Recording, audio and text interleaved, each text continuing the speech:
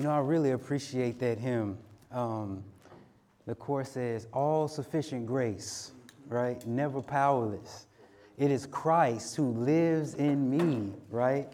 In his exhaustlessness, right? So I hope we leave tonight with a greater appreciation, right? That it is Christ who lives in us, right? So we're continuing on this line of faith in the book of Genesis. And so we can just jump right into the outline here. So the title for tonight is The Seed for the Fulfillment of God's Purpose. Can we all say that together? The seed for the fulfillment of God's purpose.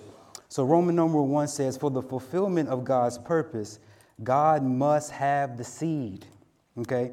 And so let's read these verses together here. This is Genesis 12, 1, 3, and 7. Ready, go. Now Jehovah said to Abram, in you all the families of the earth will be blessed. And Jehovah appeared to Abram and said, to your seed I will give this land. Okay, so with your pencils, let's circle in verse 3 all the families. And then in verse 7, let's circle to your seed I will give this land. We'll come back to this. All the families, and to your seed I will give this land. So we see in these verses that Abraham was told that he would have a seed, right? So this is actually a prophetic word referring to Christ, right? This isn't the first time, in the Bible where we see that Christ is a seed, right? Or the seed is referring to Christ. So in Genesis 3, we see Christ as the seed of the woman, right? The next verse that we would read is Galatians 3, where we see that the seed of Abraham is actually Christ, right? And then in 2 Samuel 7, we see that he's the seed of David, right? So Christ is the seed. So letter A says Christ is the unique seed of Abraham. In God's eyes, Abraham has only one seed, and that is Christ. And let's read Galatians 3:16 together. But to Abraham were the promises spoken, and to his seed. He does not say into the seeds as concerning many, but as concerning one, and to your seed who is Christ. Okay, brothers and sisters, I love the Bible.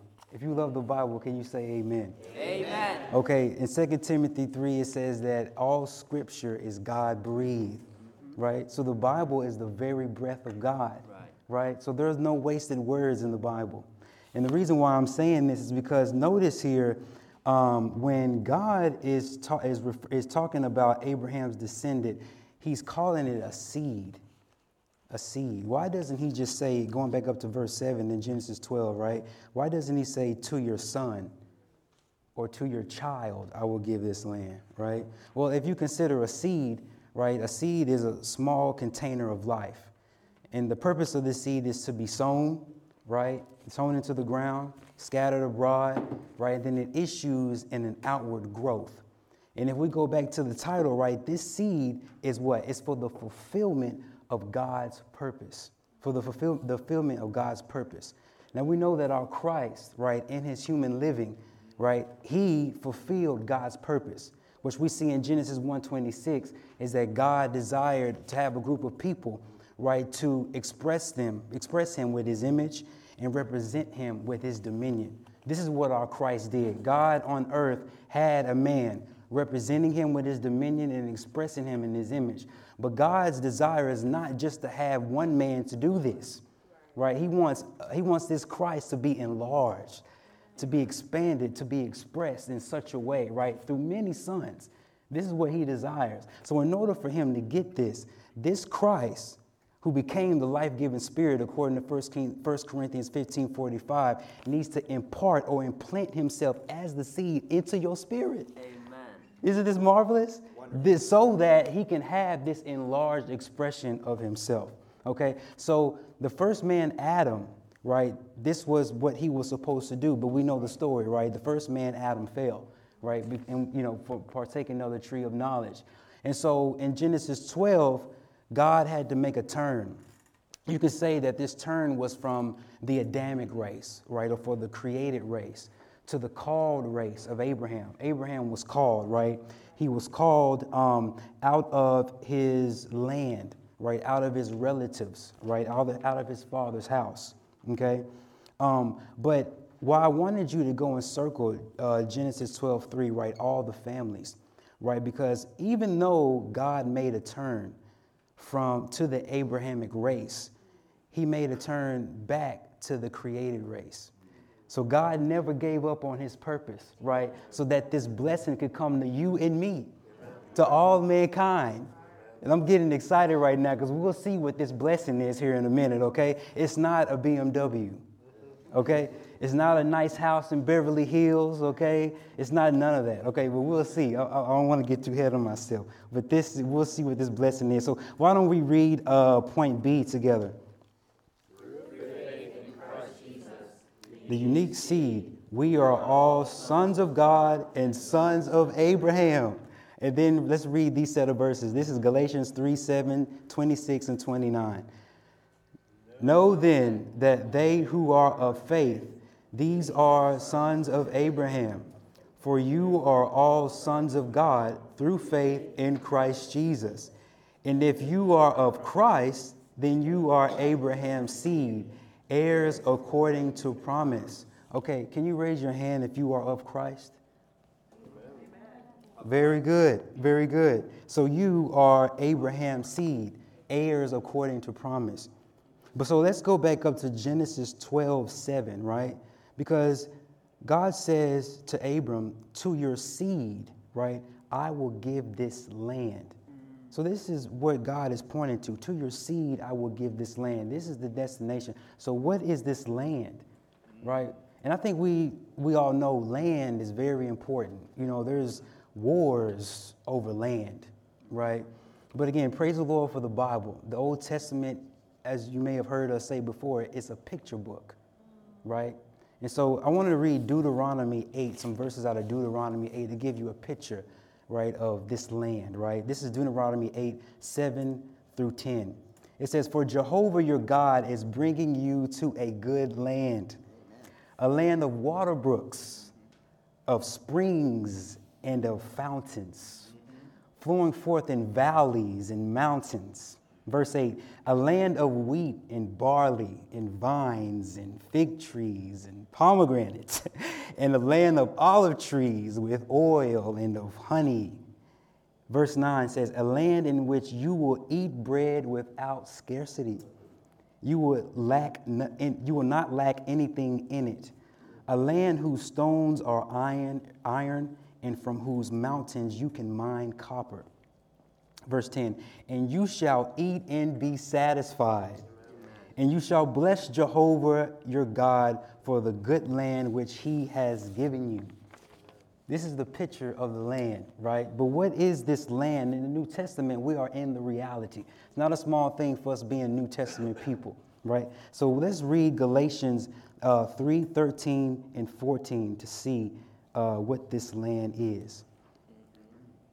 Christ has redeemed us out of the curse of the law, having become a curse on our behalf, in order that the blessing of Abraham might come to the Gentiles in Christ Jesus, that we might receive the promise of the Spirit through faith. So this all-inclusive land in reality, right, is the all-inclusive Spirit. Right. This is what the land is. And this Spirit is in your spirit. Amen. I really appreciate this. I mean, you will eat and be satisfied. You know, brothers and sisters, I don't know what you need tonight. I think some brothers, they need energy. Right? You know, I need to be empowered. You know, I don't know what you need tonight, you know, but whatever it is that you need, you can turn to your spirit. Amen. Whatever you need, it is in the Spirit. Amen. This is so marvelous. I mean, if you need the Lord to nourish you, right? If you need the Lord to enliven you, if you need a drink spiritually, whatever it is that you need, it is in the Spirit. Okay? This is wonderful. So in Roman numeral 2, on Abraham's side, right, we want to see how this seed is brought forth, okay? Point A, it says, it is not what Abraham already possessed, okay? It's not what Abraham already possessed. So the situation here is when Abraham was called, right, he was already of old age, and his wife, right, she was barren, Sarah, right? So you can imagine, God is telling Abraham, you will have a seed. How is this going to happen, right? So let's read Genesis 15, 2, 4, and 5 together. And Abram said, O Lord Jehovah, what will you give me? For I go childless, and the heir of my house is Eliezer of Damascus. But then the word of Jehovah came to him, saying, This man shall not be your heir, but he who will come out from your own body shall be your heir. And he brought him outside and said, Look now toward the heavens and count the stars, if you are able to count them.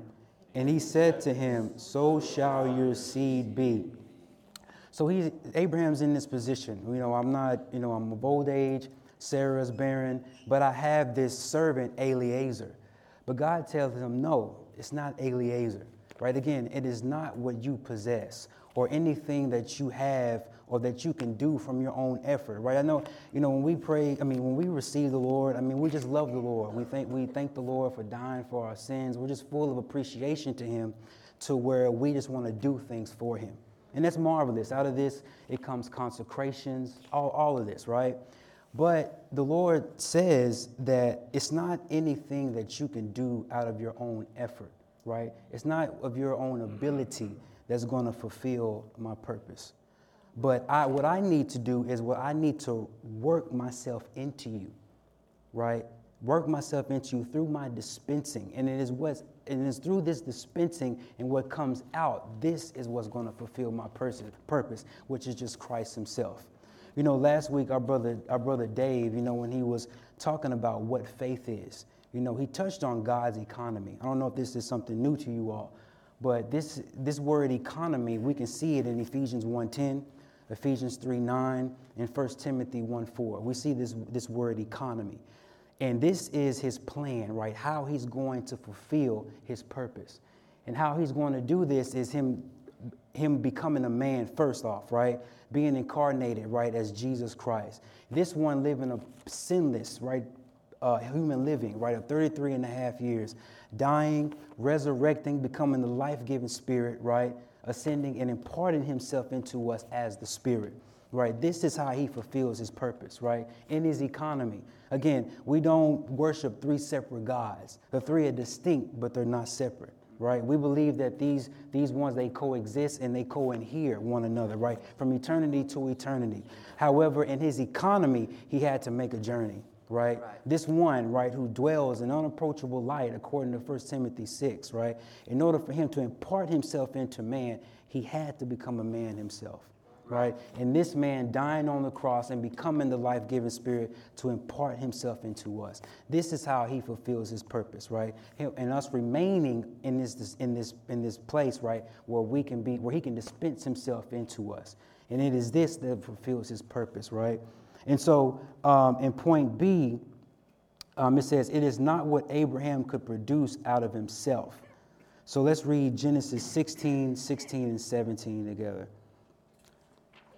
Abram was 86 years old when Hagar bore Ishmael to Abram.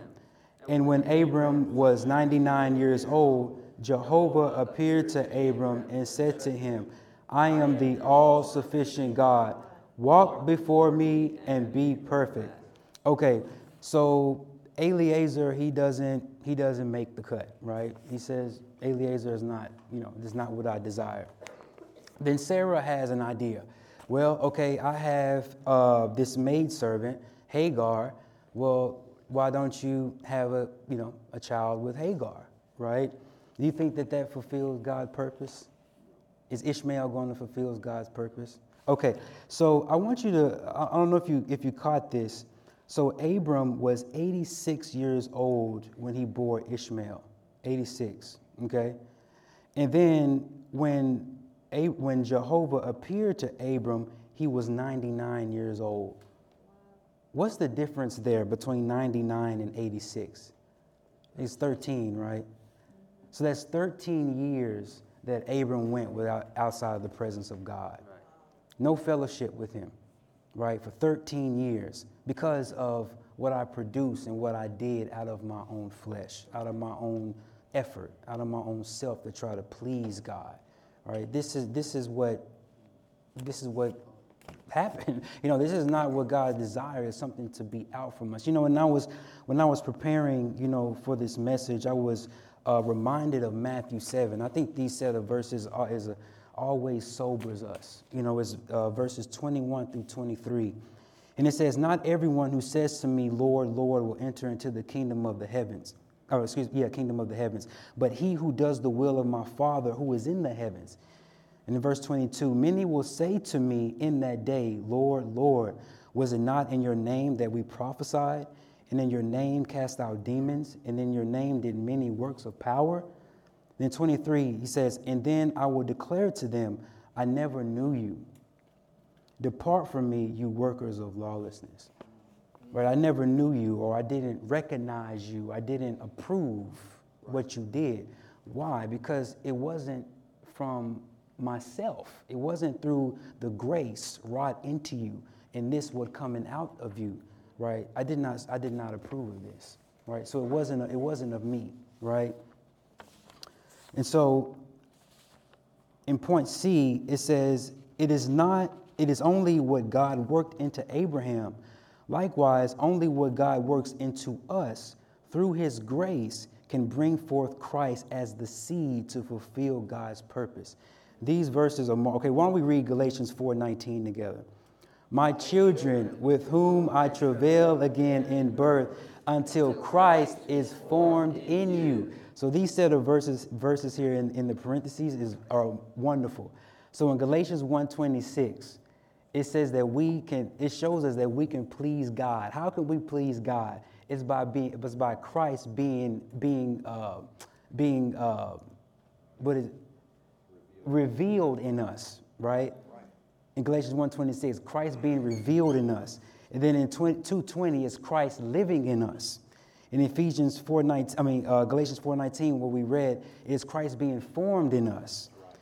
Ephesians 3:17, Christ is making his home in us. And in Philippians 2:13, God is working working both the willing and the working in us. So he's doing all these things in us, right? In order for God's purpose to be fulfilled. So point D says, in order to fulfill God's purpose, we need to receive God's grace so that Christ can be wrought into us as the seed. John 1:16 says, "For of his fullness we've all received, and grace upon grace." And so in verse 17, the next verse, it says that the law came through Moses. It was given through Moses, right? And so what the law does is that it puts demands on man according to God's standard of righteousness, right? And of course, us as sinners, we can't meet that standard. And God doesn't lower that standard for us to meet it.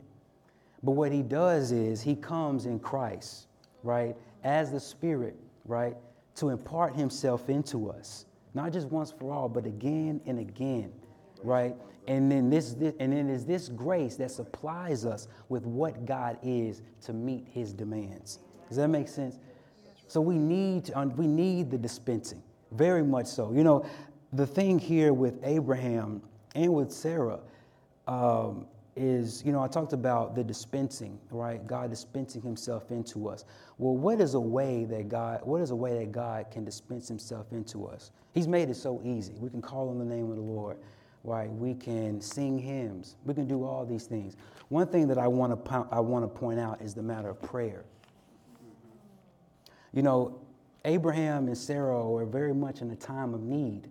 I mean, God is telling him, you're going to have a seed. Well, how is this possible? Right then and there, we should turn to prayer, all right? Because God is telling us it's going to happen, so we believe it's going to happen. Right. But it's something that is outside of man's capacity in order to happen. So I was even considering even Hannah. You remember Hannah? Hannah likewise was in the same situation as Sarah. Her womb was shut, right? But she knew that God wanted Samuel, right? So she prayed, right? And Samuel came forth. It's very marvelous. So it it is through prayer, right, that God can dispense himself into us, right? In his economy, he can do this, And so even with prayer, in Matthew 18, it says that, and this is even pointing to God needing a group of people to represent him on earth. Because the Lord says that whatever you bind on the earth shall have been bound in the heavens. And whatever you loose on the earth shall have been loosed in the heavens. Now, how is this possible, right? Because we're actually, you could say, supposed to be the acting God on earth, binding on earth what has been bound in the heavens, loosing on earth what has been loosed in the heavens. It's through prayer, right? In the context, there is where 2 or 3 are in harmony, right? Where 2 or 3 are in harmony, right? That we're praying with one another, right? In order for what's been bound in the heavens be bound on the earth, and whatever is loosed in the heavens to be loose on earth, right? So this is what we do, for us who serve, on the team here. We're not, one brother, and we love this brother.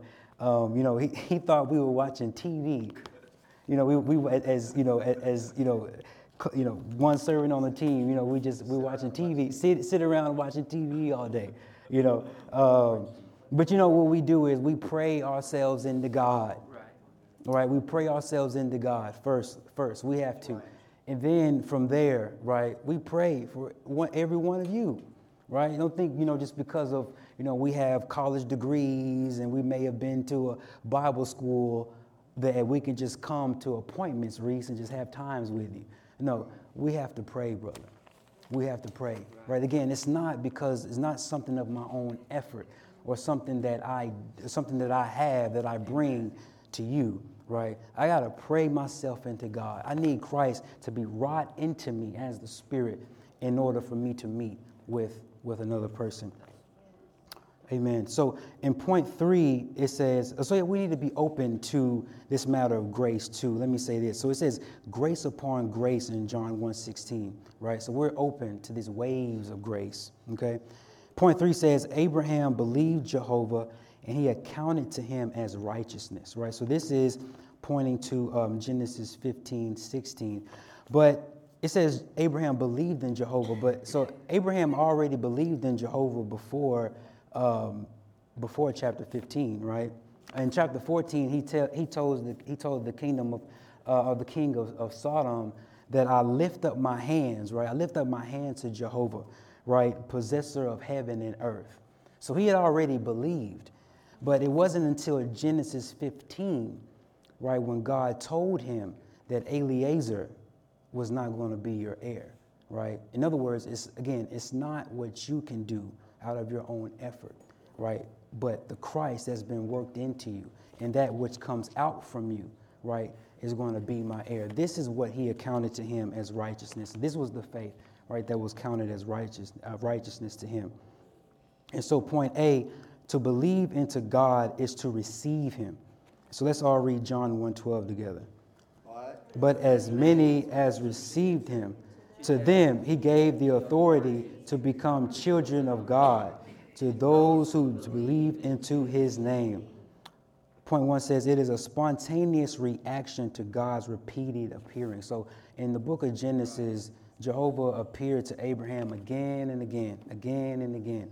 And when God appeared to Abraham, something of God got imparted into him each time. And so for us, in the New Testament, in 2 Corinthians 3, we see a marvelous way of how to do this, right? Is that we turn our hearts to the Lord, right? So the veil can be taken away, right? And then verse 18, it says that we behold and we reflect the Lord, right? Like a mirror, right? And we're going on from glory to glory, right? Even as from the Lord's Spirit. The Spirit is doing so much in us.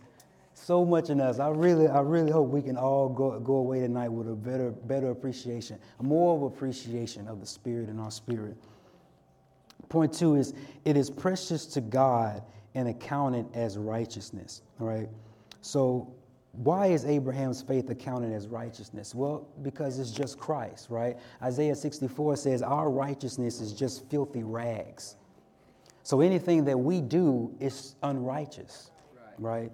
So it has to be, right, this one, this Christ, this righteous one, imparted into us, right, that is counted as righteousness. So let's read Galatians 3:11 together.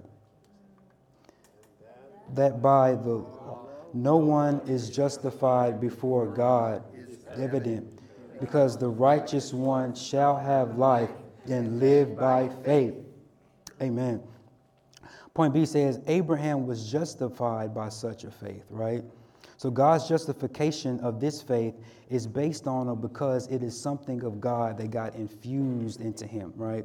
And then Genesis 15:6 says, and he believed Jehovah and he accounted to him as righteousness, right? As righteousness. So the basis, right, for God to be able to dispense himself into us is through this justification or through righteousness, right? And we can see that this procedure. So this isn't on your outline, by the way, but I'll speak this to you. In Romans 3, we can see the procedure of justification. In the verses here is Romans 3:23 and 24. Verse 23 says, "For all have sinned and fall short of the glory of God."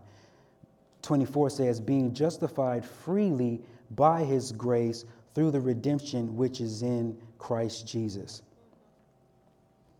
Okay, so it is based on the redemption of Christ, right, that he can impart himself into us. But this is just the procedure, right? The purpose that we can see of justification is in chapter 4. And this is to produce, right, to produce a body for Christ, which becomes the kingdom of God on earth. This is Romans 4:13. "For it was not through the law that the promise was made to Abraham, or to his seed that he would be the heir of the world, but through the righteousness of faith." Through the righteousness of faith. So justification is for God's chosen ones, right, to inherit the world, that they may exercise God's dominion on earth through the righteousness of faith. And this brings us back to God's purpose, right, that he would have a group of people to express him in his image and represent him with his dominion on earth.